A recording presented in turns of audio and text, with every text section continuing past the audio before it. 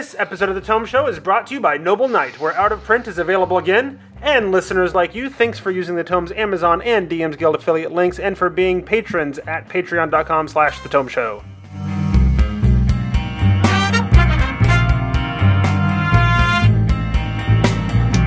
Welcome to The Tome, a D&D news, reviews, and interview show, and I'm your Tome host, Jeff Greiner.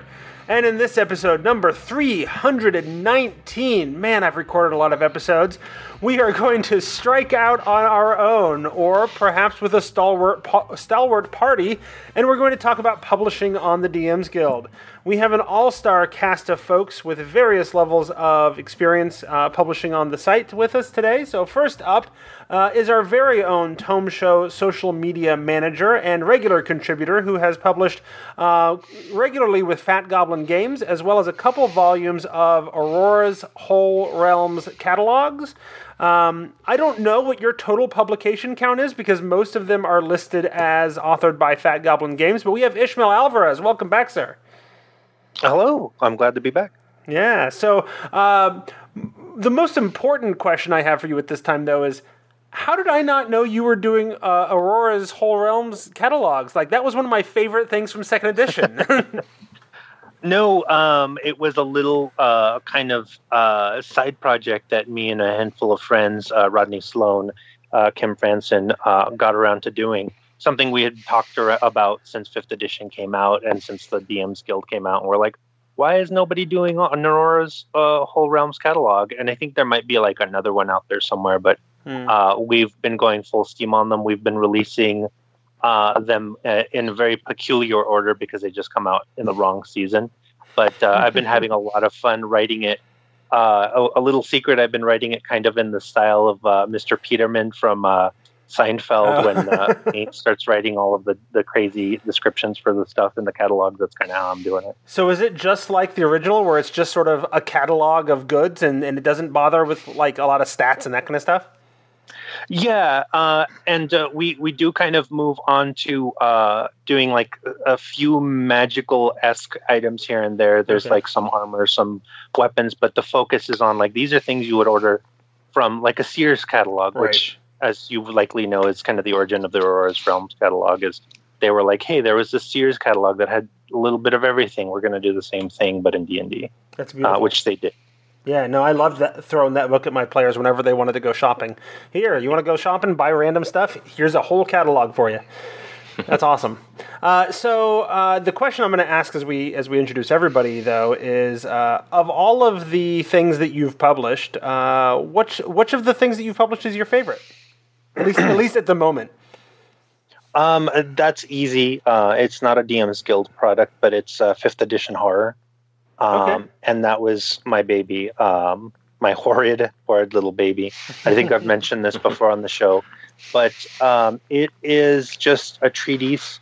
We've been trying to get a couple more of those out, but it's a treatise on like a genre within 5th edition.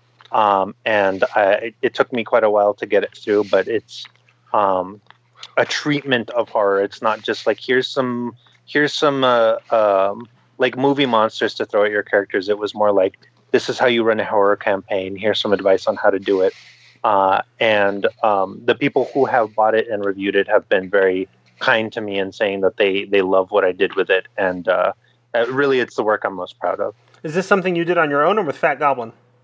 It was with Fat Goblin, but I more or less have sole writing credit because I wrote all, let me look real quick. I think it's like 196 pages of it pretty much on my own with like some 132 pages, I'm sorry, but I wrote the whole thing on my own with some help and kind of like taking a handful of things from other products, but for the most part I did a lion's share of the work on that. Okay. Excellent. And so if it's not on DM's Guild, where can people find it? Drive-Thru RPG. Right. Drive-Thru RPG, and you just look for 5th edition horror, and it's the first thing that comes up. Excellent. Secondly, joining us for this episode is a recent guest who guest hosted on Behind the DM Screen with us. It is Joshua JVC Perry, coming at us all the way from the UK. A DM's Guild search for your name comes up with over 40 items published on the Guild, with a good mix of both independent work and working on a team. Including a product that I thought seemed particularly relevant to what people might be thinking about these days, that being the Faiths of Eberron book. Can you tell us a little bit about that one? Sure, yeah. So that was published mostly by Alex Clippinger, who does a lot of work for DM's Guild. I wrote a monk subclass for that one called The Way of the Flayed Hand. Right on. And with the recent announcement of a hardcover Eberron book coming out, that might get some extra attention in play. So that's timely to have that around right now. Yeah, definitely. So same question to you then. Which of the products that you've worked on or published at this point is your favorite right now? So I think probably at the minute my favorite would be Blood at the Auction. It's a relatively recent release, and it's sort of a murder mystery adventure. And because of that kind of murder mystery style, I had to really stop and think about how to present the information, and also how to have it actually use 5th edition mechanics and not just be kind of a murder mystery, sit around the dinner table type thing. Mm-hmm. Excellent. And it was quite a challenge, but I think I managed to pull it off. Very good, very good. I'm noticing this sort of horrific scare everybody theme going on so far amongst our guests. So. Maybe the publishers or the writers over there at DM's Guild like to scare people. Maybe. There's enough goof mixed in with it, I think, to balance it out. Well, let's see how well we do then, going on to our next guest, Jeff Stevens, who a search of the Guild shows over 60 publications. I was told that while Jeff publishes on his own, he is the master wrangler of group projects. So, Jeff, I want to ask you about the Otter Folk, speaking of silly. Okay. What is the Otter Folk? I saw the image on DriveThruRPG, and I thought, hey, I can write something about this. And so I created a playable race. It is for free. You can go download it for free on the DM's Guild. And it was a fun little playable race that I came up with, and I thought it was pretty neat. Right on. So which of your many products is your favorite that you've published so far? Probably the Villains and Lairs supplement. That's a collection of roughly 50 villains. Each one has a color image, and then a background, the motives, current motives, flaws, and ways that they can be used in a campaign. And it's a collaboration project where I can't remember how many authors that I have that worked on it, but it was a lot. And did you wrangle all of them on that product? Yes, yeah. Okay. I had the idea. I went out and asked writers if they would be interested in doing it, and most of them said yes. And it came out to be a brilliant product. It's over 2,000 downloads already. Right on. Nice. And last but certainly not least, we have MT Black coming to us all the way from Australia in what I'm guessing is our most international episode ever. MT, I see over 65-ish publications on the DM's Guild, which means you're the winner. You've published the most. So, MT, rather than asking you about a specific product that stood out to me, one of the things that stood out to me looking at your catalog is that you also have several products published in German. How does that happen? I think it was a year or two ago, someone mentioned there weren't a lot of German products and challenged folk to get German translations. I can't recall how I found the fellow who did the first German product translation for me, but it may have been on the 5th edition Facebook group. And we did the translation of that, of Temple of the Nightbringers, my first adventure. That sold really well, actually. That's kind of tracking toward a gold bestseller now after 18 months on the Guild. And I've had a whole bunch of other ones translated into German since then. Probably haven't done quite as well, so the market maybe is not that massive, but I'm bit by bit getting translations done, and I have people approach me, right on. Quite often offering to make translations. Yeah, that's great, and I mean, I suppose the market for German products on DM's Guild may not be great because there's just not a lot of products there besides yours, right? So, that's the question, yeah. Yeah, I mean, if I'm German and I'm looking for products, I probably don't go hang out in a place that barely publishes anything in German, right? Yeah, that's right. Yeah, we're still testing the size of the international market. Yeah, some of these other languages. Well, and you're doing your part to provide some things to help draw people who are native to that language to bring them in. Absolutely. Right? So that's fantastic. Yeah. So same question then for you, so we can all get to know you a little bit. Which of your products is your current favorite? Yeah, maybe to cheat a little, I'll say probably the favorite project I've worked on was Descent into Avernus, which was announced last week. So that was the most exciting thing I've worked on. Of products I've published on the Guild, hard to pick a favourite. One I like a lot that I published last year was the Lich Queen's Begotten, which was a Tier 3 adventure. And that just, I had a number of things I was trying to accomplish with that adventure in terms of show off the astral plane, etc. And I just felt I was really able to hit all the right notes there. So I feel a lot of pride in that adventure. So when you describe it as a T3 adventure, does that mean it's an Adventurers League adventure specifically, or you just use that format because people are familiar with it? A Tier 3. I mean, it's for character 11 to 16. Okay. It is Adventurers League compatible as well, though. It got the tick, so you can use that in Adventurers League. Right on. Very good. So that is our all-star panel for this episode. We're going to talk about how to publish, what the process is like, give some tips and tricks on how to do it better and more. But first, I want to mention our sponsor for this episode is Noble Knight. They are a game store that specializes in finding out-of-print products. My pick for this episode is the Kobold Guide to Game Design number 2, How to Pitch, Playtest, and Publish. If you are inspired by this episode and want to get out there and publish some things on your own, you could probably do worse than reading this collection of essays from people who have a lot of experience doing so. And it's published by veterans from Kobold Press who've been in the industry for a long time. So have any of you ever read the Kobold Press to Game Design? Yeah, terrific collection of essays. Yeah, I haven't read all of them, but the ones I've read have all been pretty fantastic, and they always bring in some really top-notch people to write on things.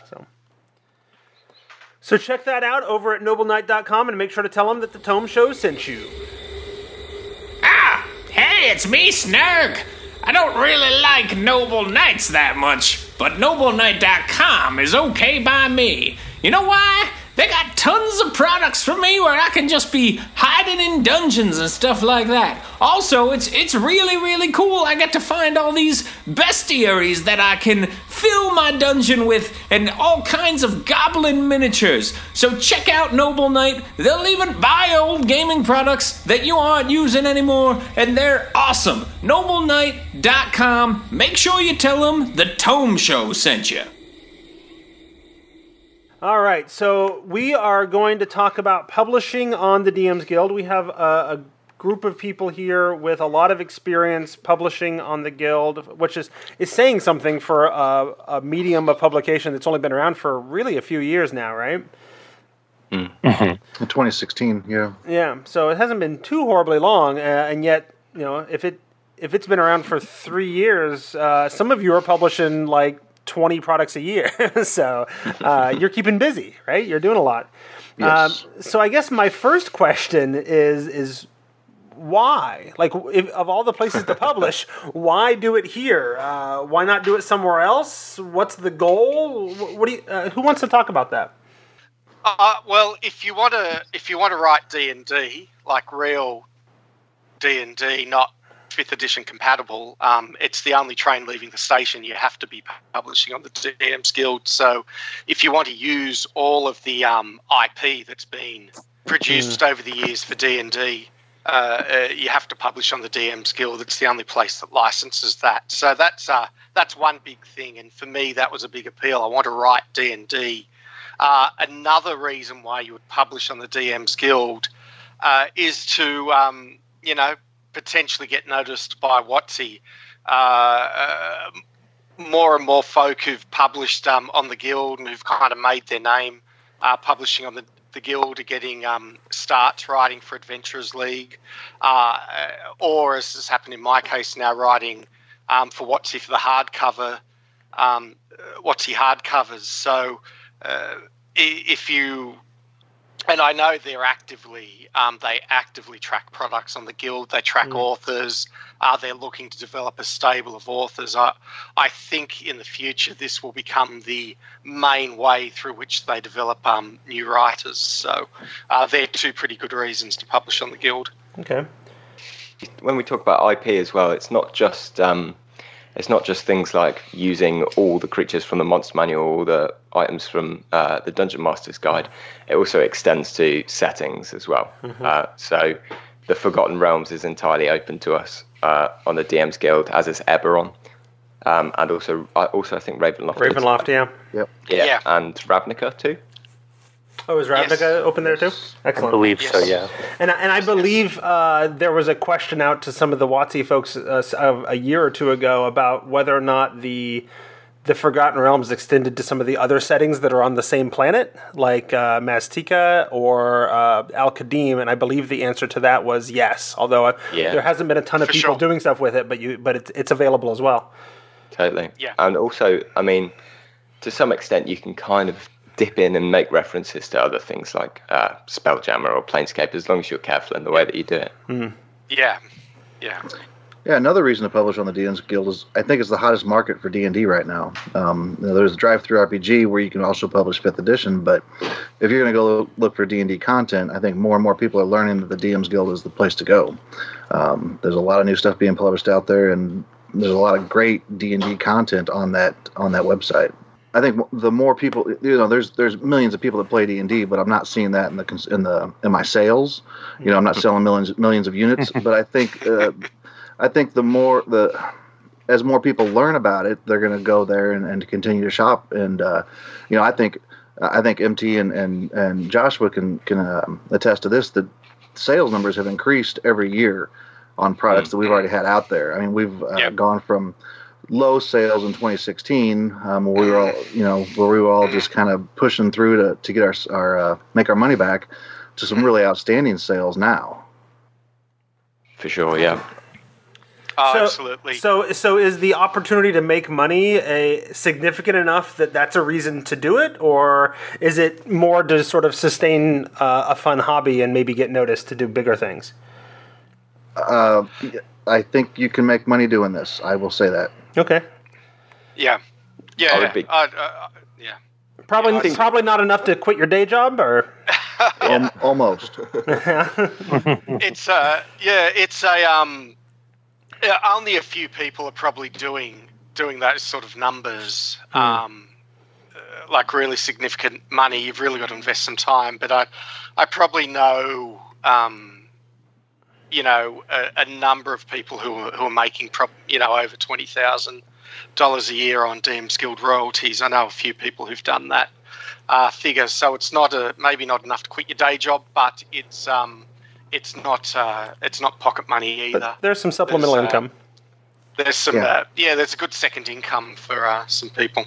Mm-hmm. And if you wanted to do it full time, I mean, your DM's Guild is going to be part of your revenue, and then I really think you're going to have to go out and freelance write as well, and also consider a Kickstarter. I think once a year or twice a year, to try and build that customer base too. Mm-hmm. Yep. So it's possible to do this full time. It's just going to take a lot of work. Right.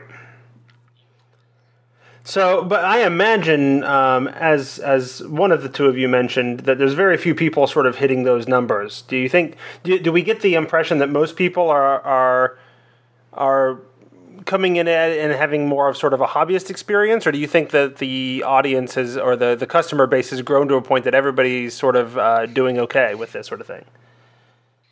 I think it's easier for people to make their money back than it was, but I don't think there's.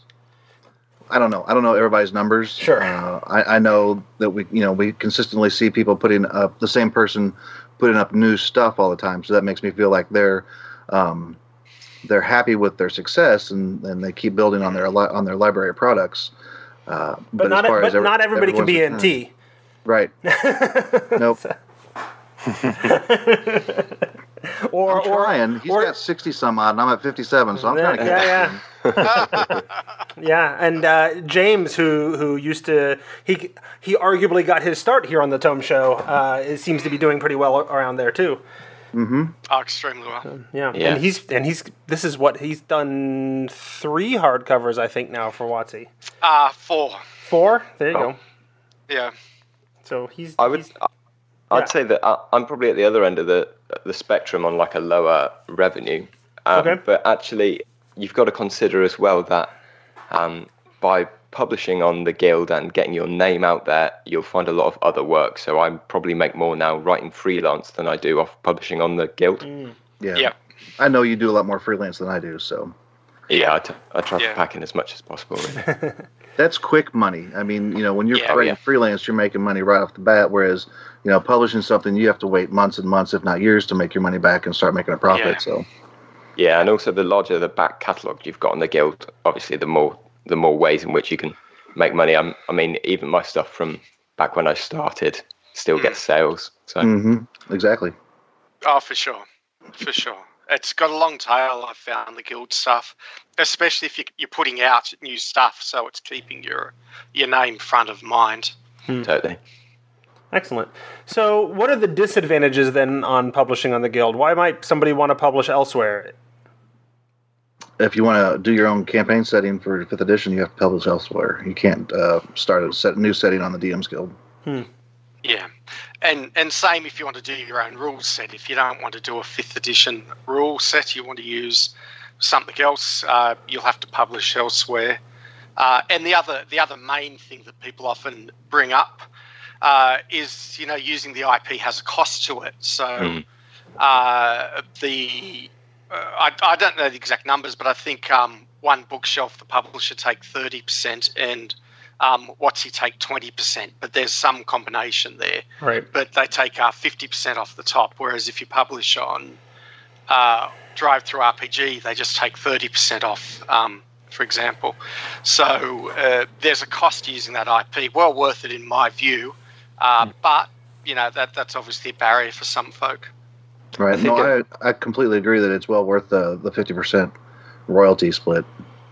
Okay. And there's something to be said too for the fact that it's not like you can't do your own setting on DM's Guild. At least I don't think that's a hard and fast rule. But you're effectively kind of ceding your intellectual property at that point. You're kind of giving it to the space, and so you wouldn't necessarily want to. Likewise, you won't want to throw a monster in there if you ever wanted to use it anywhere else, because I think there's kind of like a no. What's the phrase I'm trying to look for? Like a no competition clause. You don't want to take something you've done in the DM's Guild and then use it somewhere else because they wouldn't be kosher with that necessarily. That's really important, actually.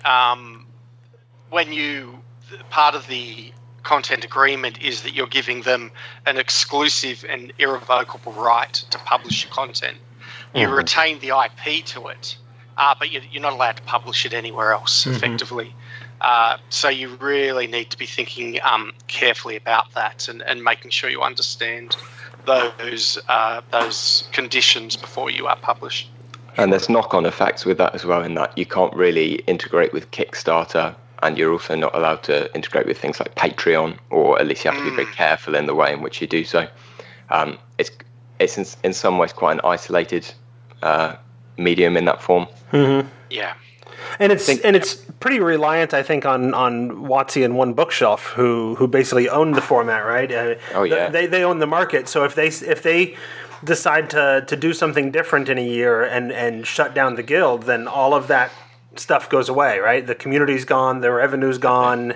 It's sort of at their whim. They've been great for the last 3 years, but you never know what the future's going to hold. Yeah, very true. I guess that's true of any market. I mean, One Bookshelf run Drive-Thru RPG as well, of course. I doubt they're going to shut it down. I think they're doing pretty well out of it. But we are beholden to our platform owners, people like the Amazons of the world, etc. They're very powerful. And I don't know what the agreement is on One Bookshelf, but if you're publishing on your own, or even I think maybe through Drive-Thru RPG, you still own the rights to it. So if they shut down, you can always still publish it and sell it elsewhere. Whereas DM's Guild, you can, right? It's theirs forever. So sure. Right. Correct. It's probably worth mentioning as well that the reasons not to publish on the Guild and I guess the reasons to publish on the Guild, they'll vary a lot depending on what you're hoping to get out of it. Right. If you're hoping to make money, then the fact is it's a competitive and crowded marketplace at this point. Mm-hmm. If you're just joining now, you're kind of at a disadvantage of a year or 2 or 3 in comparison with a lot of the other big names out there. And also in that time, the quality of work, both in terms of actual writing and design and in terms of kind of the aesthetics of layout and art, has risen incredibly. And what's the phrase? A rising tide lifts all ships, or something like that. Right.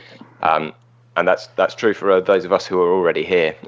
But for people trying to jump in and hoping to make a serious it sets a high bar. Yeah. Totally. I mean, it's daunting at this point because in the early days, people were throwing together, clip art or the stuff that was provided and laying it out themselves and making PDFs, and they were a little bit ugly and whatever, but they worked, right?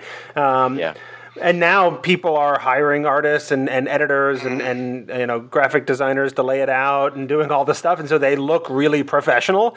But that means if I wanted to jump in now, like how much am I going to have to spend to get all those people on board to put out my 25-page PDF? For sure, and that's kind of why motive matters, because if you're hoping to make money, then you really need to match those criteria, I think. Mm-hmm. But if you are just doing it because hey, you've written something and you want people to see it, then that should never be a barrier to entry. Like, stuff still gets found. I mean, first timers come on and they'll get a comic book article and they'll blow up overnight. So you should never let it hold you back. But I do think it's worth considering why are you publishing, and because of your motive, where would be the suitable platform. Mm-hmm. Yeah, that's another big plus lately is comicbook.com and Geek Tyrant have all been doing little articles or release notes and pushing those out on social media, and that's really helped spread the word of the Guild and the name and certain products. So it's bringing more customers to the DM's Guild, which helps everyone. That's great. And next week we're doing a whole episode of just reviewing, I think, 4 or 5 different products. So it's hard to hit much, with 4 or 5 at a time, right. With all the stuff that's published. But we do what we can. Yeah, reviewers are kind of few and far between, really. Right. Yes. But whenever we don't, I mean, we do these like little mini, 10, 15 minute reviews every, 2 or 3 times a year. And every time we do, our audience seems to really like them. So good. So we keep going back to it when we got a hole in the schedule. So. Thank you. Yeah. Yes, thank you. I know there's at least a couple of things, actually, that Jeff just sent me the other day that one of our reviewers is going to look at for next week. So, cool. Yep. So I think we've thoroughly exhausted my questions on question number 1. I want to understand the process a little bit now. So let's say I've got I've never published on the Guild before.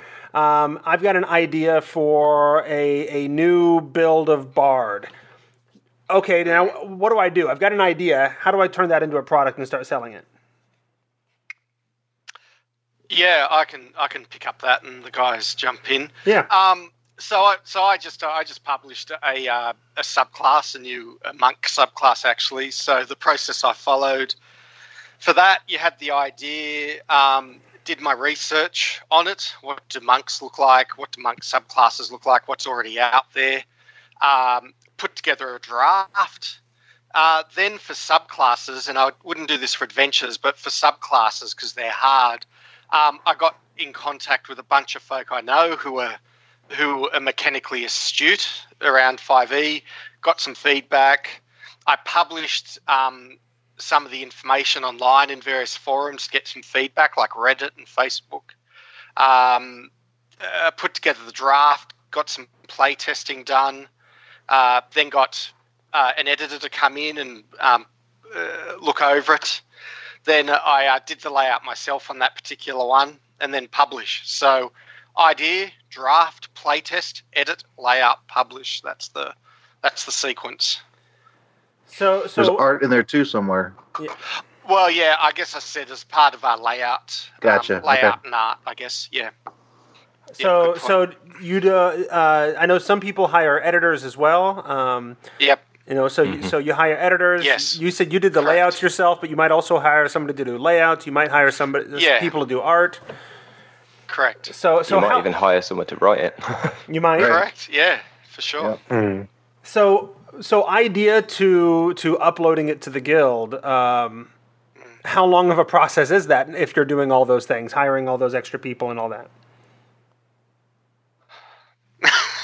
Really It depends on the project, yeah. Mm-hmm. The Monk took a couple of months, even though it was very short. It was only 5 or 6 pages, but that's because it's a mechanical thing. I really wanted to get feedback and had to keep refining it. But back in the early days, I could turn around.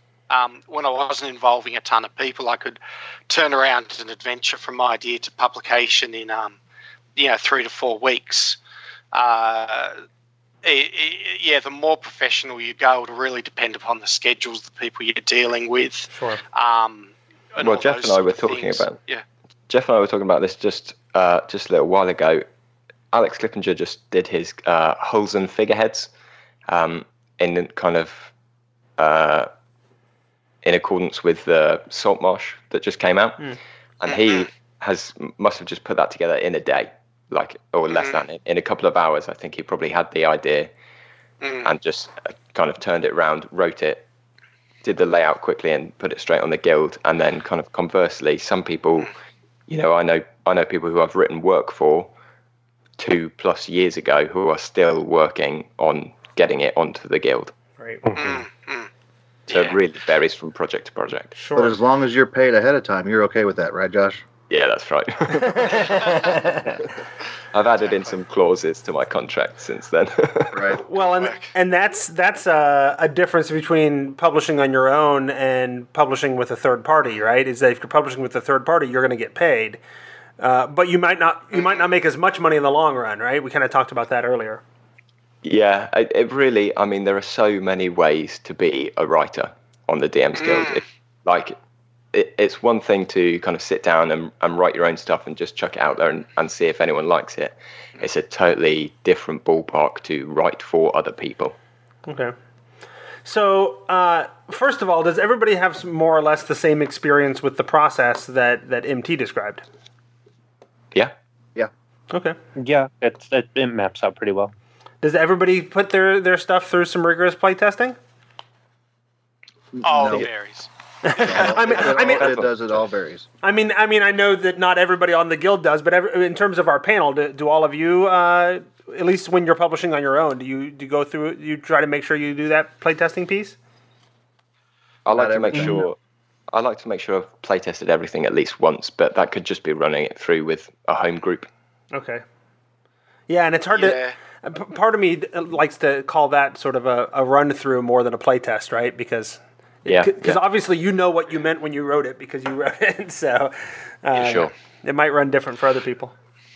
Yeah, look, when I got started, my first probably 10 adventures I published without any playtesting at all, and in all honesty, I didn't even run through them myself. Okay. So I'm not going to sit here and say you absolutely must playtest, and those adventures are still popular. They still work. Obviously, as just like things like layout and editing have achieved a higher standard as we've gone on, I've become a bit more careful about playtesting, and I've got a fairly big group of people who I can reach out to who playtest my material. So adventures, I'll usually get 4 or 5 groups to playtest them. Something like the Monk, I playtested with my own group, but that was mostly done in a Discord channel offline, rather than we just got together. We just basically hit all the different feature levels and then just ran through fights so I could see how it was all holding up. So that's the sort of playtesting. But other products have gone out. It depends. I've just published The Art of War. That's not really, for D&D players, not really a product you can play test. It's based on experience, but it's, Sure. With my Savage Encounters books, also, I have a lot of people writing for me. When I get those from them, I'll read over them and do one edit, and then I'll send it to another editor who is also well versed in 5e, and we'll in those cases we'll catch a lot of things to clean it up before it actually gets published. Right. But not every one of those is play tested. I know some of the writers do play test them before they submit them to me, but everything reads well, looks like it's going to work well when it's published. Yeah. I think something that we should mention as well, if just quickly, is for me at least, there's a big element of kind of fake it till you make it. So did you ever do the assignment at school where you have to read a book and then write the next chapter of the book? I have not, but I like the idea. Yeah. Okay. Maybe it's a British thing or whatever. It probably is, yeah. There would be, to help you write in a certain style, it's a method that can help you write in a style, because you have to adopt the kind of inflections that the author would use in their writing, and I think you can do exactly the same thing really here with WotC products. If you're writing a subclass, you should read all the way through your player's handbook and then kind of essentially copy the framework. And I do the exact same thing with adventures. I'll check the most recent publication, I'll see how they've laid things out, and I'll just do the same until it clicks, basically. Right. And I imagine how much time you have to run things through playtesting or formatting or language and all that can also come down to the nature of the product and how and with whom you're publishing, right? If you've got a deadline because it's being published by somebody else or organized by somebody else or whatever, well, I ran out of time, I didn't get to run all the playtests I wanted, right? And so you just send it along because you have to, right? For sure. But if it's your own, you got all the time in the world you want, so you can keep running it over and over again if you want to. Right. I'm in the middle of writing a really long campaign. It's kind of first to about 12th level. And with something like that, there's just no way I could get it play tested in any kind of reasonable time. Right. If I sent that out to groups, I probably wouldn't see any results back for at least a year, if not 2. So if it was something like that, the main encounters from it, I will play test. But in terms of running people through the entire thing, I mean, it's taken me about a year to get halfway through it myself. So what I'm hearing is maybe I don't need to be publishing on DM's Guild, but I need to form an organization that offers for a price to play test everybody's stuff and then send feedback. I'll just have a stable. I'll have a stable of 100 people that are already NDA'd, and you come to me, you pay a certain amount, and we run it, and I send it out, and I give you the feedback. Yeah, play test. There could be a market for that. There could be. I don't know. I'd take you up on that. I mean, I don't know that I have the time to do that because I'm getting ready to start a new job and everything. But it's a great idea. Yeah, entrepreneurs. That's right. So, so you've got the product, you've written it, you've paid somebody for art, you've paid somebody for layout, you've play tested or not, you've got it all laid out, and you've got a PDF ready to go. Then I assume if you have an account with DM's Guild, there is a way in there to sort of tell them you want to start selling things? You just upload the product. You can just go anybody can just go in straight in and just upload it, huh? Yep. Mm-hmm. Okay, and then I imagine there's fields to fill out with the description and all that. Exactly. Yes. And then one of the decisions that everybody who's publishing on the Guild, at least if they're publishing it on their own, is how much do you charge then? Because you can literally go from 0 to infinite, so far as I can tell, right? And as we've discussed, like the price that you're putting into it, the effort and the money that you're putting into it before you ever even publish it, has grown, right? Because you're hiring artists now, you're hiring people to do layouts and editing and all that kind of stuff. So how do you decide how much you're going to charge for these products? Well, yeah, therein lies the question. Yeah, that's a fine line as to what's too much and what's not enough. A basic rule of thumb for the past couple of years had been roughly 10 cents a page. And add maybe 50 cents to $1 to that. So, a 30 page product is going to be $3 to $4 to as the price point. I think we've been moving up from that, which I think is good. because a lot of money does go into some of this, a lot of time that people don't actually consider, to be money. But if you're putting, 20 hours a week developing something, it takes you 3 weeks to do it. That's 60 hours time right in. I personally don't count my time when I go to price it, but I do consider the way it looks, the content, and what I think it'll bring to the table. And that price point, I'm still trying to keep it around 10 cents, maybe a little higher a page. So a 90-page product's going to run me $9.95 on the Guild. I think that's a fair price. I think I could probably go higher if I wanted to, but that's that line. Do I want to cross that and maybe lose some sales, lose some customers because I think, well, he's charging too much, Well, and when there's a lot of things on the Guild that are $1 or $2 or $5 or whatever, those $10 or $20 products kind of stand out, don't they? They do, and maybe those $1 and $2 say, well, these aren't really worth that much. How do people value what's out there? Right, and I guess that's where I'm heading with that question is, do you think the audience is valuing the products in the same way you are? Because I hear a lot of people complaining about anything that goes over $5, but as you've described thoroughly at this point, like clearly it's worth it because you're putting a lot of money into it to make that happen. But do you hear that from potential customers that they're not interested in spending a certain amount of money or whatever? I haven't seen that much anymore. I know back in 2016 we were seeing that a lot. I think people were complaining about the pricing if it was over $1 or $2. Now I'm not seeing many people complain about the price.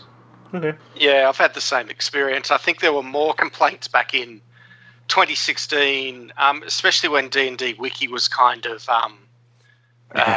doing a lot of stuff. People would say, this is just homebrew. Why do I have to pay for it? It should all be free. Yada, yada, yada. I don't hear as much of that anymore. I think the audience has been educated that, these things cost money to produce. They take time. That artists deserve to be compensated for their effort. So I think that's getting better. I think, and just to add to everything, I agree with what the guys have said. The other thing to do when you're trying to price your product is just look at similar products that are selling. You've got a 10-page product that's got full color interiors and a full color cover, whatever. We'll have a look at similar products that have actually sold well, and you'll look at 3 or 4 of those. You'll probably start to get an idea of what the current market price is, because ultimately the market drives the price of these products. It's no good putting a price on that if no one pays it. I think it's probably worth mentioning as well that I think probably the kind of people that were upset in the early years about having to pay, $1, $2 for a 30-page adventure are actually not the people who would be buying anything anyway. Correct. I don't think I've ever seen anything actually on the Guild saying, oh, this was a great adventure, but to be honest, it should have been $2 cheaper, or this was an amazing adventure, it should have been $5 more. That kind of, I've never seen that sort of rhetoric on the Guild, so I'm not really sure those complaints were ever from the actual market. Oh, okay. Ishmael, you had a thought? Yeah, if I could add 2 really quick things. Number 1, I remember that at the advent of the DM's Guild, there was a big temptation by people who are putting out things to put them out for free. Because the pay what you want model? What you want, yeah. And there was a huge... It was kind of a big point of contention, because there were a lot of people who are like, no, I'm going to make more sales this way. It's going to be seen by more people. And then when I do more stuff, then they'll buy it. And that might have been true at that time, but I think we've kind of moved away from that model. Wizards of the Coast themselves had said, we're gonna pay more attention to people who are putting a price on their work because they value it more. And I think that's born true. But the second thing that I wanted to mention is that it's interesting we're talking about the pricing model right now, because there's a sale going on all the month of May on basically everything D&D. And I think that is a really interesting thing. It's kind of that digital model. You see it with Steam. You see it with other kind of digital storefronts where, yes, you can charge $5, $10 for something that is of the appropriate length. But even just going back to the products I've done through Fat Goblin, any kind of sale will drive more products sold, more units sold. And that even if you do value your work, even if you put a fair price, it's always good for people to know, hey, if I wait, if I just bide my time, I might be able to get this for a couple bucks cheaper, and that's going to make people. It's the psychology of sales. It's going to get people to really kind of draw towards your products if you're savvy with that. So on these big like site-wide sales, is that one bookshelf sort of reducing their cut? No. Okay. No, it takes it off everyone. It takes it off everyone. Okay. But they're great. I love sales, and I'm sure the guys do too. It's Certainly. I always make tons more money when a product's on sale. So I'm actually kind of mixed, to be honest. Oh, really? Okay. I don't. Only because, as far as I'm aware, as creators, we've got no control over it. No, we don't. So that's what I was wondering about. It's just weird, really. I think. I mean, I know we've signed over the product to the site, but it would be nice to be given a little bit of a warning, and also I think it would be nice to be able to set products aside as saying, no, I don't ever want this to go on sale. Because, for example, again, this massive campaign I'm writing, it's probably going to retail for 40, maybe $50, and frankly, I don't want to sell it for any less. And I can respect that. I mean, that makes sense to me. Yeah, so there's no way for you to sort of opt out of when they're doing sales, but it would be nice if they would, because you created it, and it if they suddenly decide that you've decided on what you think the price is, and they've suddenly decided, no, we're going to sell it for this, they can just do that, and that cuts into your profits then. Exactly. It's the principle of it more than anything else. There's probably only one product I'd do that for, but in principle. Yeah. And the timing can be important too, because let's say you put it out tomorrow, and then they get a week-long sale right after you put it out. That's going to eat into the most important moment of your sales, probably. Right. Actually, I don't think it would qualify for the sale, because I think a product has to be up 30 days before they'll actually put a sale price on it. Oh, I didn't know that. Yeah. There's probably a couple of things there. Jeff's exactly right. They don't put products that have just been released for sale for that reason, to respect that kind of initial surge. The only times they have contacted me occasionally for permission to include in a sale, but that's only when they're doing a deep discount. So like an 80% off sort of a thing, which are very occasionally they'll do really deep discount ones.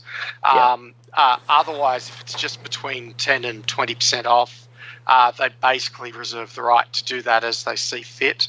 I've never lost money because of a sale.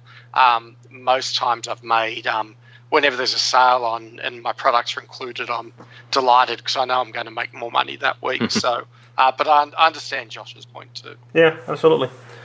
So we have a range of experiences here on the panel in terms of publishing on your own or publishing in a group, whether it be a third party or with the adepts. How many of you are adepts? Just myself. Okay.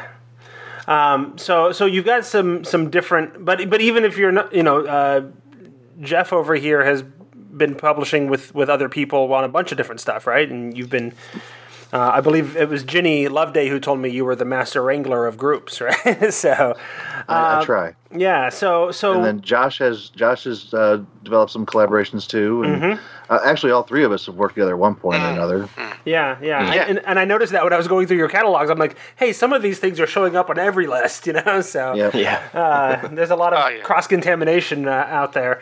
But so I'm curious about the difference though. What's the difference between publishing on your own and publishing with other people, and how does all that work? Jeff, you'd be the best to answer this. Yeah. My situation, I do things a little bit differently than some of the other collaborators. The guild offers the ability to split royalties. So a lot of those collaborations are where everybody has chipped in to do something, either writing, layout, editing, art. Maybe they put money into the whole project, and and they're splitting royalties from the beginning, and they all start making money back. With mine, I typically pay up front for the writing, for the art, and everything.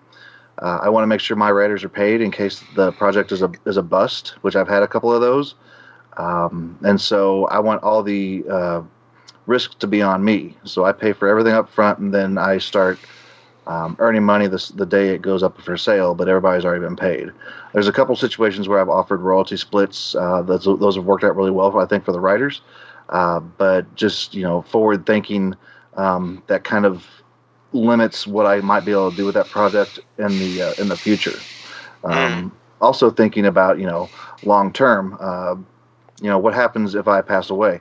What happens, if my executor comes in or my beneficiary comes in and takes those down, those writers are no longer making money. They don't know the oral arrangement that we've made between each other. And so, that's just one aspect that I have taken into consideration myself. Okay, so for you, it tends to be you basically act as a third-party publisher, where you're hiring them as freelancers, you're paying them up front for the most part, but then you're taking all the royalties off of sales. Correct. Okay. What about for other people in terms of, Jeff's talking about sort of from the publisher side of it, but a lot of you have written for products with other people. How does that function differently than if you're doing it on your own?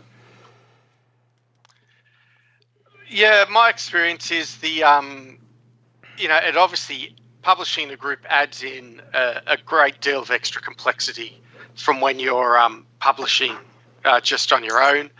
The benefit, obviously, is you get a much bigger product with a higher price point, so it's more likely to chart, and you obviously get the cross-pollination of ideas, it's the 1 + 1 is greater than 2, sort of an idea. So it's the rewards are potentially very high. The risks are fairly high as well. Just in terms of just probably most projects I've worked on, there's someone who's either dropped out or who's come in extremely late due to sometimes due to bad management on their own part, sometimes due to unavoidable life circumstances. Every collaborator you introduce into a project introduces a risk of things going late, and I know. And I know too, because Jeff and I know each other very well, and Josh as well. I know some of those projects Jeff has published this year has been working on for a long time, and part of that is waiting for, people who've said we'll deliver by this date or something has changed, etc., etc. So you've got to balance all of those things up when you introduce other people into the process. And now you understand all those years that I've been talking to third-party publishers and whatever, and they, or people, or WotC about freelancing and whatever, how they always say, everybody I've ever talked to always says the number one rule is hit your deadlines, right? Hit your deadlines, or be vocal about why you're running late. Right. So I mean, but I mean, you've had that experience with people dragging a product behind. You probably don't sign up to work on a project with them in the future. Totally. Right. Correct. Yeah. Yep. And it also goes. Yeah. It also goes both ways, right? Because, like I mentioned earlier, there's stuff that I've written for other people that's still not published. So I've started now adding in a clause to my writing contract saying, if you don't publish this within 12 months of me finishing writing it for you, I regain the rights to publish it myself. Right on. Because otherwise, you could, especially if it's a revenue split, you could write something and see nothing from it for 1, 2, however long it drags on for. Right. So you do have to be a bit careful at times, especially if you're going in as a writer. I think it's possibly safer as a publisher. Man, I needed to talk to you guys years ago. I wrote a chapter for a book for a company years ago. They asked me to do this. It was kind of like the Kobold Guides. It was, it wasn't them, but it was a whole collection of essays, and they had all these people with it. And I'm like, yeah, I was super excited. So I signed the contract. I wrote the thing, and then the company got sold to another company, and the other company's like, oh no, we're totally going to do this, and then they never did. And it's like, oh, what did I do all that for? Right. Yeah. It's still sitting on a folder somewhere, but I can't do anything with it because they own it. So. Yeah, I learned the hard way as well. Yeah. I think a lot of people have been in a situation at least similar to that. Like, you do. Yeah, you've got to be very cognizant about how you write your contract. And when I'm working for someone like Jeff, we don't really do a contract that frequently. I mean, we might occasionally write something up quickly just so that we've got documentation of it, but it's rarely a serious contract. And that's the same with some of the other people that I've worked with on multiple occasions. But definitely, if it's a new person coming in saying, I'm looking to hire an adventure writer, I will provide a contract nowadays. Yeah. Right, because you don't know their background. You don't know if this is just some whimsical idea that they've come up with, and hey, we're going to do this, and it's going to be great, and then you write it, and then you never hear from them again. So, Yep. So I think we've reached the point in the episode where I want to ask. So let's say I'm going to start publishing stuff on DM's Guild. What are your tips? What are your tricks? What advice would you give me or to our audience? Because I definitely don't have time to jump into it at this point. But what kind of advice would you give to people who are just starting off? What are the tips and tricks to doing it well? MT? Yeah, I've got a few things. I say these. I get asked this a lot, so I do have a bit of a standard answer. But the first thing, there's a Facebook group called the DM's Guild Creators Circle, so you absolutely should join that group. You'll get there's a lot of people there who will help you out, and you'll find people who can do art and layout, etc., etc. You can just ask advice. So join that group. After that, there are probably 4 things I say folks should do. One is learn to write. That sounds a bit facetious, but a lot of folk have great ideas and don't yet have the ability to execute those ideas. So you really want to make sure you've mastered that basic art of writing. And there's a certain number of words you just kind of have to write as part of your apprenticeship to get there. But just be aware that you really need to treat that, not just game design as a skill, but writing as a skill as well that you'll need to work on. The second one I say is read the classics. In our case, if you're writing it, read some of the great adventures from the past, read some of the great modern adventures that are rated well. So get familiar with what you're trying to actually publish, the field you're trying to publish in. I spend a lot of time looking at old adventures. The next thing I suggest to people is use tools. There's actually a lot of tools out there that will help you in terms of RPG design. You mentioned the Kobold adventure design books before. There's a lot of stuff in that genre out there, and it's really useful. The first couple of things I wrote, I wasn't really aware of that whole genre of tools to help you, and they actually make a great difference and will help you make better products. So use tools. And my last bit of advice, which is something that worked for me, others take a different approach, but I suggest you start small and then publish a lot. I find it heartbreaking where I see someone who's spent 2 years or a year working on this monster product, which is their very first thing they've ever done, and then they publish it and it's 120 pages, and then it just goes down the tube, and they're like, what the hell do I do now? It's not selling, help. Right, they're completely dispirited. And and I suggest, start with a 5 or 10 page product. It's probably not going to chart, but you will get some feedback, you will learn.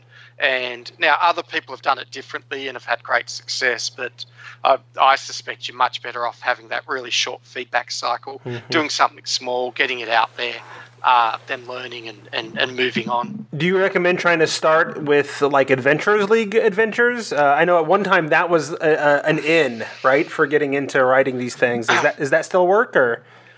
Well, you need to. The Adventurers League need to commission you to do a formal Adventurers League adventure. You can write for conventions who then get basically Adventurers League compatible through the CCC program as well.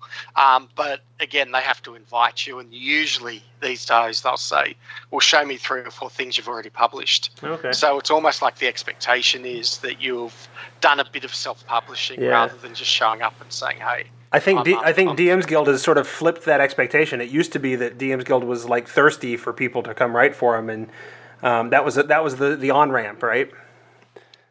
But it sounds like the DM's Guild has changed that expectation. If you're talking about Adventurers League, there's only ever been a fairly limited number of spots to publish. Like they do I can't really speak about what used to happen pre-DM's Guild Sure. there, to be honest. Okay. Quite frankly, I find my non-Adventures League content to sell better than my Adventures League content does. I think there's just more non-Adventures League players out there that are looking, or DMs that are looking for stuff than there are Adventures League. It's great to be on both sides of it. To write for both of them, you learn different things writing for Adventures League and just community content. It's a great opportunity if anybody gets it. I still write for Adventures League also, but I find my non-Adventures League stuff sells better. Okay. So don't think that you have to write Adventures League before you can publish. Great. Other tips? Develop a look. I think something that's going to make you stand out from your from other products. Don't make it look like everyone else's product. You know, that if that's just the font you use or the layout you use on your cover, I think that's just going to help you be you and not mix in with other products. You mean like not using the same stock art? Well, no, I don't think that. I don't. Yes and no. I mean, I've used a lot of stock art recently with my villains projects just because I provided those in order for the writer to get an inspiration to write about. But I usually typically always commission a cover. But necessarily, your trade dress, is that what you've always talked about, MT? Yeah, that's right. Yeah. Yeah, and I think that is just... sorry, I don't know if you're passing the ball to me there, Jeff, or not. But well, yeah, go ahead. I was just saying, I mean, it's developing a brand, you know. Yeah, it's trade dress and developing a brand so that, you know, people do start to follow you, and that's something I worked on very hard in the first couple of years was, you know, having my name in the same place, looking kind of the same, and developing, that brand on social media as well, so that you start to develop an audience, and that's the way you'll sell products in the long run. Maybe you'll get struck by lightning with your first product because it's just so amazing and scratches an itch. But I think for most of us here, we've developed an audience as the years have gone on, and there are people who see our products and say, okay, well, I like the stuff you've done. I want to, I want to pick that up. Yeah. And that takes a while to develop that audience too. I mean, if you're a brand new writer and you're going to come in there and, put something down, don't be, I can't think of the word I want to say. Don't take it negatively that if it's not selling, because there are a lot of products out there that hit the market every day. One of the worst things is to see, place a $20 product on the DM's Guild that you worked on so hard, you've got $3,000 invested in it, and then to have 19 other new products come right in and sweep you out of the newest titles list. That's just one of the worst things ever. Yep. Yeah. So what can you do to stand out then? I mean, you talked about having this look and building up and whatever, but if you've got 19 products that come out the same day or right after you, what do you do to get yours, to show up on the lists? I think you interact with the community, social media, talk to other writers, engage with them, engage with the community, put out Twitter ads, Facebook ads, get on Reddit and promote it there, although that's not always accepted within the Reddit community. As I found out this morning. Oh, did you? Giveaway dice, that's a big one. Give away dice? Yeah. Oh, yes. Yeah, Giveaway that's anything. true. Yeah, a lot of giveaways. people on Twitter will they'll just like give away a set of dice, and that's like, I don't know, $10 to $20 depending on how nice the dice are, but like you just do a giveaway on Twitter and you'll get at least a decent amount of exposure. A bunch of people talking about it, and build your followers on Twitter. Do you have places where you tend to send like review copies to try to get people to pay attention, or? Yeah. Places. Yeah, always. I mean, you always want comicbook.com to do a review. Sure. That's a great piece for you. There are some other reviewers that I've reached out to before, podcasts, website. I've worked with a couple of people to run banner ads on their websites to try and get link clicks or new customers. There's just all little kinds of things that you can try and do to make. It's just online marketing in general, just sending it to this place, yeah. Mm-hmm. Yeah. Ashley May actually put together a document about how to promote DM's Guild products, which you can find. It's linked in the DM's Guild Creator Circle, but it's about 7 or 8 pages that covers the basics, all this sort of stuff, has a list of reviewers, etc. In terms of, so that's promoting. In terms of standing up in the crowd, if I can just say, I think you want to do 2 things that'll make you stand out from 95% of what's out there. If your product is well edited, and if your product is well laid out, just well laid out, not even fancy layout, just well laid out and well edited, you are probably ahead of 95% of the stuff that's released there every day.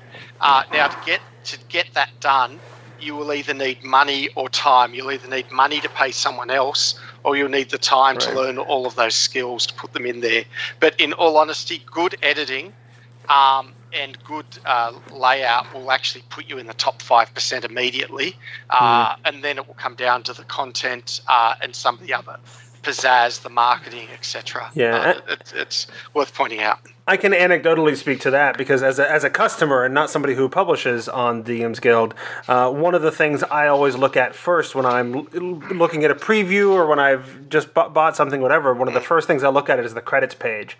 And if it's just the same person 5 different times, then I start questioning, okay, well, this person might be brilliant, I don't know, but how much is going to be, it's not play tested, it's not edited, it's, nobody else necessarily really looked at it. I don't know what's going on. Like, the play testing, the editing, that's the stuff I look at more like if the art's not there, like that makes it look nice, but I can get past that real fast if the content's good. But that's what I do when I'm looking at stuff. So. I'd also say reach out to people because I'm sure I'm not the only person doing this, but I run a sort of mentoring scheme as well, where for a very small cut of the revenue, I'll kind of talk you through the process from start to finish and help with whatever I can, whether it's layout, editing, etc. And I can't be the only person doing that. So I think if you know creators whose work you enjoy and whose kind of writing you respect, if you reach out to them, I'm sure that they'd be more than happy to kind of talk you through the process. Right on. So I guess my last question, because we're over an hour at this point, and I'm sure some of you, like say Joshua, it's like 2 a.m. for you, are ready for bed, right? So my last question then is similar in terms of advice and whatever, but I want you to give advice to yourself. If you could go back to before you published your first product, what would you tell yourself to do differently? What mistakes did you make that you would try to correct ahead of time or what have you? And let's go through everybody. Let's start with Ishmael. What advice would you give yourself? I would have started publishing more content on the DM's Guild much sooner. I've published a lot of things at this point, but obviously the Aurora's catalogs were the first ones to come out. So I think I would have been I would have told myself to be less nervous about it and less worried about any consequences I might have built up in my brain, because there really weren't as many as I thought there were. So your advice is stop hesitating and just get out there and do it. Yep. Okay. It's good advice. MT, what advice would you give yourself? You've certainly learned some things over the years, right? So. I think if I had to give one piece of advice or one learning, I'd just tell myself that 90% of this game is perseverance. That's what I've learned. The reason I'm still here and the reason Jeff's still here and Josh is still here, and we were all doing stuff 3 years ago, we're the guys who've kept doing it for the last 3 years. I've seen a lot of talented folk who've given up, and they're the ones not here. The folk who are still publishing and who are doing well are the folk who've actually just stuck with it. And if you just keep writing and publishing, you will get better at it. It's inevitable. So 90% is perseverance. It really is. Really is. Joshua, what about you? What advice would you give yourself? This is going to be a bit repetitive from what we said earlier, but hire an editor. Okay. I think even for your first product, I mean, I agree with MT. Start small, probably, And if you've just got something that's 10 pages long, I'm sure you could find someone to just take a look at that for free, even if or for $2. Do you know what I mean? I would do that for a newbie.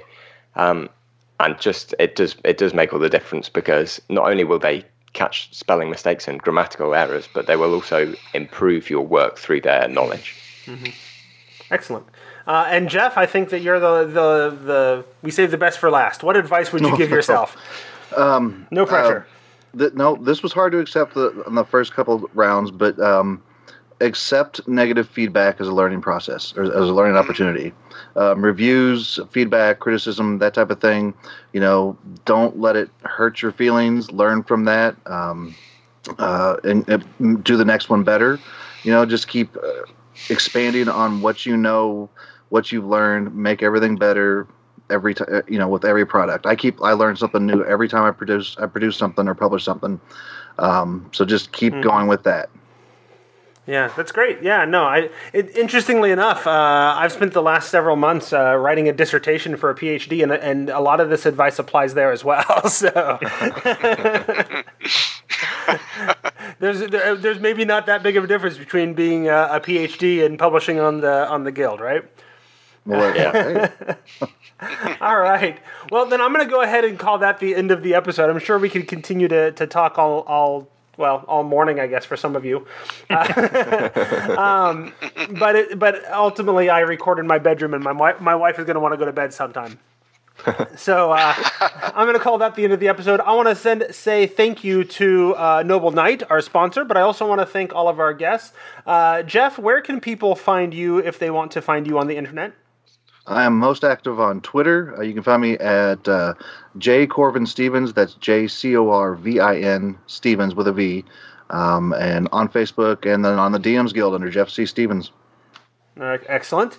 And MT Black, where can people find you? Twitter's the best place. MT Black 2567. That's MT Black 2567. And that's MT spelled out, not like empty, like there's nothing there. No, it's MT. Yep. Excellent. And Ishmael, what about you? Where can people find you on the internet? People can generally find me through my alias, which is King Lorthorn or Elven Wizard King. Just 3 words I picked to string together that people can spell. But I'm on Twitter mostly under Elven Wizard King. Excellent. And regularly here on the Tome Show as well. So. Correct. Yes. And Joshua, what about you? Where should people go if they want to pick your brain and find out more about what you're doing? Like everyone, I'm probably most active on Twitter, but I've also got Facebook, WordPress, Twitch, Patreon, you name it, and I'm JVC Parry everywhere. Excellent. And of course, all of you can also be found at the DMs Guild. So people should go there and look up all of your names and see the impressive library of things that you've published. So. And use Tome Show affiliate links, eh? And I was just going to say that. And while you're there, you should use Tome Show affiliate links. You can get the DMs Guild or Amazon through our website at thetomeshow.com. And you get the exact same experience, and I think we get like a small percentage. It's between 1 and like 3 or 4%. So, but hey, it helps us out, and I try to share that money around to the other contributors to the show. You can also support us directly at patreon.com/thetomeshow. I want to thank particularly our new patrons, DM Jazzy Hands, and I've been looking forward to saying DM Jazzy Hands because I'm doing jazz hands as I say it. I don't know if you can say the name without doing jazz hands. I also want to thank Ian Becker, who joins the likes of Jill Sanders, Leonard Pelche, Jeremiah McCoy, and Doug Palmer as patrons at patreon.com/thetomeshow. If you want to get a hold of me, you can email thetomeshow@gmail.com. You can call the voicemail at 919-BIZTOME. That's 919-BIZTOME. You can find me on Twitter. I am at SQUACH at Squash. And I also run at The Tome Show. So that has been episode 319, where we had an idea and just went out and did it ourselves as we discussed publishing on the DMs Guild in this episode of... The Tome, The Tome, The Tome, The Tome, The Tome, The Tome, The Tome.